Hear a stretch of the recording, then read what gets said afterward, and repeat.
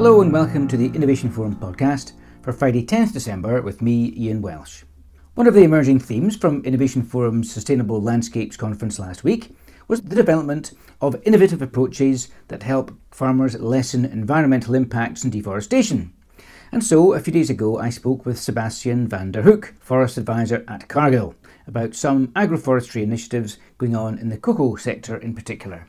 Also coming up a bit later is some information about Innovation Forum's Spring 2022 conference and events programme. First though is some sustainable business news.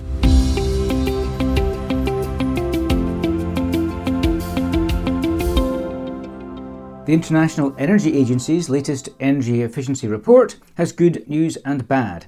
On the positive side, the planet's energy efficiency is on track to improve by 1.9% in 2021, up from 0.5% in 2020, a year of course that was unusual in many respects.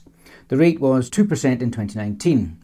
However, even this promising result is still way short of the 4% year-on-year energy intensity reduction required throughout the 2020s, according to the IEA. The agency says that it's unclear if the improvement in 2021 is indicative of a sustained trend, but does point to investment trends, government spending on efficiency related to post-pandemic restructuring, and generally higher climate ambition as measures offering encouraging signs. National policies will deliver $30 billion of energy efficiency investment in 2021, the IEA predicts. UK supermarket chain Morrisons has been gearing up to launch its own label carbon-neutral chicken eggs in 2022, as announced earlier this year. The latest development has been the installation of insect farms at 10 of its poultry growing facilities so that insect protein can replace soy in the chicken's diet. The insects will be fed on fruit and vegetable waste from Morrisons' supply chain. The millions of insects at the sites grow to 5,000 times their initial mass in 2 weeks, and will eventually feed 320,000 free-range chickens at a time. Currently, soy accounts for up to 20% of the hen's regular diet. Up to 70% of Morrisons' supply chain emissions come from animal feed. Another interesting initiative in the UK has come from California-based brand Patagonia. The progressive outdoor wear brand is switching stores in the cities of Bristol and Manchester to 100% renewable energy generated at community-owned projects in London. The electricity is provided by Energy Garden, a network of wind and solar installations across the city. Patagonia will pay a premium for the power to support Energy Garden's work with local communities, including educational projects and engaging young people on the benefits of clean energy. Biodiversity, and more specifically the crisis in biodiversity loss, has certainly gained a higher profile this year.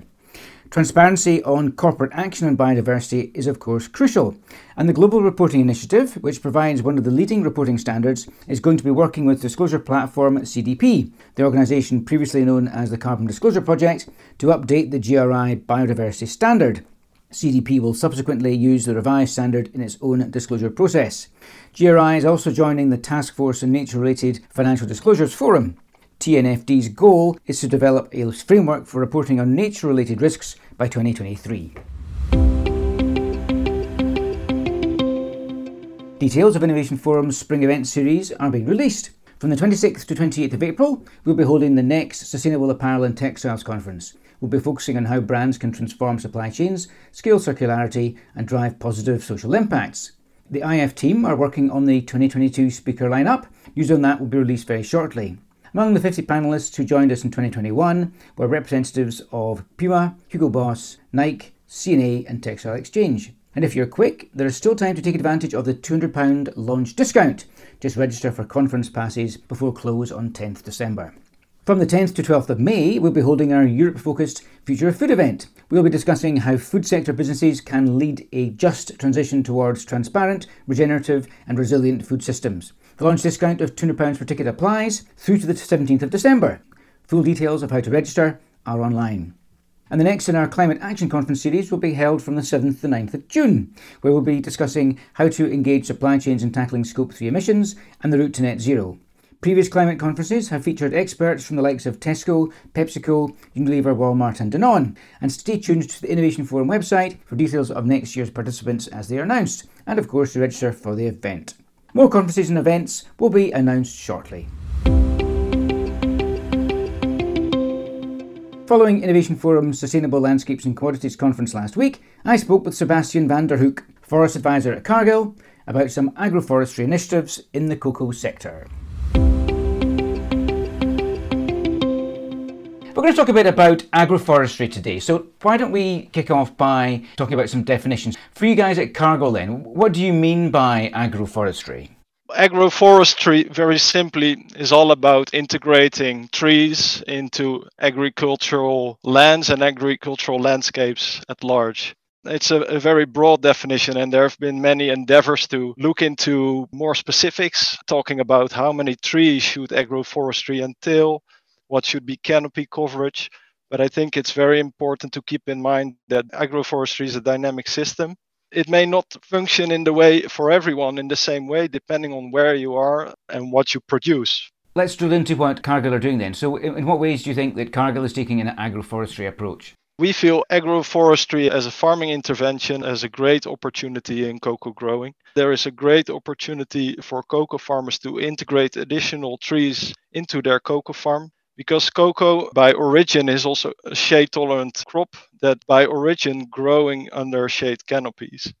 What we've seen over the last decades that there is a big transition to more monoculture type of farming with environmental implications, and agroforestry can help to revert some of these adverse trends by integrating trees into the cocoa farm. We are promoting this as a best practice in our cocoa supply chain. In cocoa, it's getting more traction because of several benefits that are identified, and the research that continuously comes with more evidences of agroforestry systems outperforming on monoculture systems on important metrics such as biodiversity, on-farm carbon sequestration, and also, when managed well, the longevity of cocoa production within that system. Tell me how then this approach links into Cargill's wider sustainability goals. In 2018, the Cargill Cocoa and Chocolate business launched its Protect Our Planet Strategic Action Plan. And this strategic action plan is our time-bound plan to address deforestation and other environmental challenges in the cocoa supply chain. Agroforestry is just one component of the interventions that we promote into our supply chain, and we do that through our program vehicle, the Cargill Cocoa Promise, through which we reach together with our partners and with our clients, cocoa farmers, to promote agroforestry transformation. Let's think a bit about some of the things that have been happening over the past few weeks. So how have the outcomes from COP26 in Glasgow, do you think, focused opportunities around agroforestry? First of all, it's great to see the sheer amount of private sector representatives that were present at the COP today, talking about, for an important part, the role that nature-based solutions can play into addressing some of the climate challenges that we see today. Agroforestry is one of those nature-based solutions. We've seen businesses and countries taking on new commitments to address deforestation. Agroforestry can play an important role into that. Another interesting dynamic that we saw at the climate conference are the negotiations around the Article 6 and how countries amongst each other, but also private sector, can get involved in international carbon markets. There is a clear appetite to bring carbon markets at the international level to life. And what this means for agroforestry hasn't been that much part of the conversation, but one thing that we know is that agroforestry has a good potential in cocoa growing landscapes to sequester carbon, additional carbon, and remove that carbon from the atmosphere. Now, with the premise of international carbon markets and also the interest of market players to get involved in nature-based solutions, is very promising for agroforestry and facilitating and leveraging additional investments in agroforestry as a nature-based solution. Yes, it's certainly true. I mean, the Article 6, of course, refers to all the rules around the carbon markets, which had been unresolved until COP26. So yes, it's certainly a big step forward, and the carbon markets have an enormous role to play for sure. You mentioned the Cargill Cocoa Promise earlier. Give us a bit more information about how an agroforestry approach then helps you deliver on the Cargill Cocoa Promise.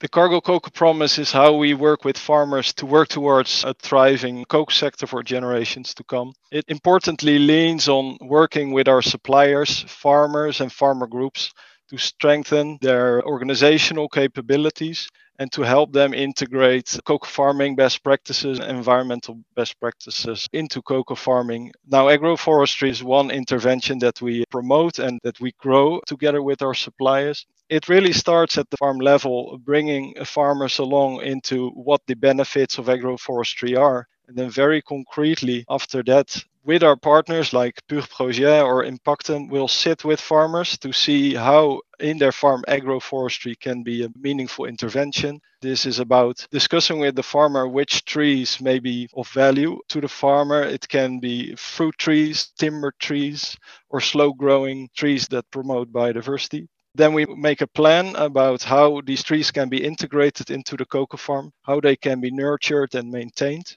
And we pay a lot of attention on monitoring the development of those trees as they are planted, such that we are assured that trees develop and grow. And when not, we can leverage additional attention or efforts to not let our investments go to waste. How have you found that the farmers have reacted to your use or encouraging them to take an agroforestry approach? What's been the reaction from them? Well, there's no one, in my view, that understands the value of trees better than cocoa farmers. But you're right, it's not always intuitive for farmers to transition towards an agroforestry type of farming. For an important part, because this was not the standard for several decades, and the transition to monoculture type of farming has been very much embedded in public policies in some of the important cocoa growing countries. So there's definitely some work to be done to bring farmers on board on the short term by raising awareness and offering education and technical assistance.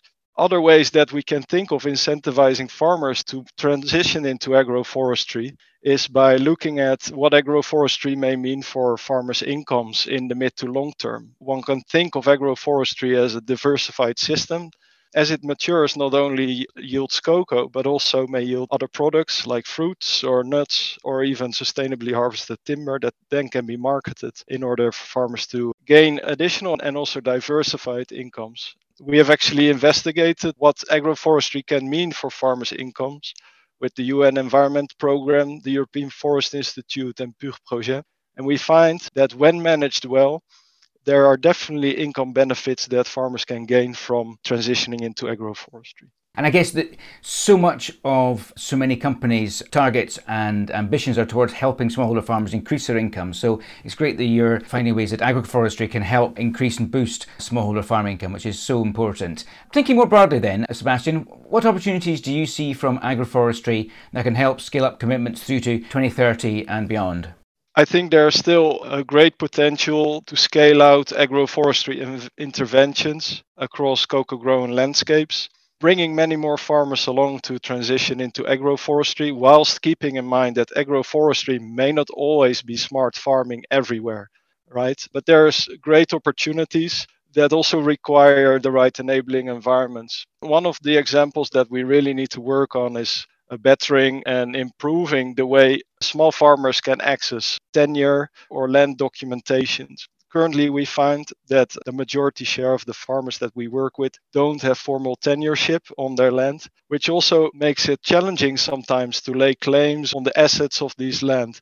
When we talk about growing trees, it's a long-term investment, a long-term endeavor, and it's important for farmers to have the assurance that the trees that they grow can also benefit them in the long term. And we've seen in the context where we operate that this is an important hurdle to success. Another hurdle to success is the availability of inputs, quality inputs for tree planting. It may seem obvious that a tree bears seeds, but how to make sure that these seeds can be planted and nurtured to survive in the first 3 years after planting, when that seedling is still very sensitive for pest and disease, for example. Another important hurdle is access to markets for these diversified products, right? So the premise of additional incomes is a powerful one. And there is this opportunity from agroforestry to diversify and improve incomes, but only if the products that one can yield from agroforestry, only if they can be marketed. Well, it's certainly something that is going to be increasingly important. And as you said, in some respects, it's quite a long-term thing, developing an agroforestry approach, planting trees. But of course, at the same time as developing and changing things quickly, we also have to have some long-term solutions in play as well. So getting the balance between all these different solutions is an interesting one. Thank you very much indeed, Sebastian van der Hoek from Cargill, for explaining how you're taking a long-term agroforestry approach at Cargill. Thanks, Ian. Innovation Forum's website is the place to go for all the usual insights, analysis and podcasts. And do look out for the recording of a special webinar we're hosting case studying the Mayindombe Bread Plus project in the Democratic Republic of the Congo. And don't forget to register for the Sustainable Apparel and Textiles Conference and Future Food event to take advantage of the launch discounts. But that's it for now. I've been Ian Welsh, and until next week, goodbye.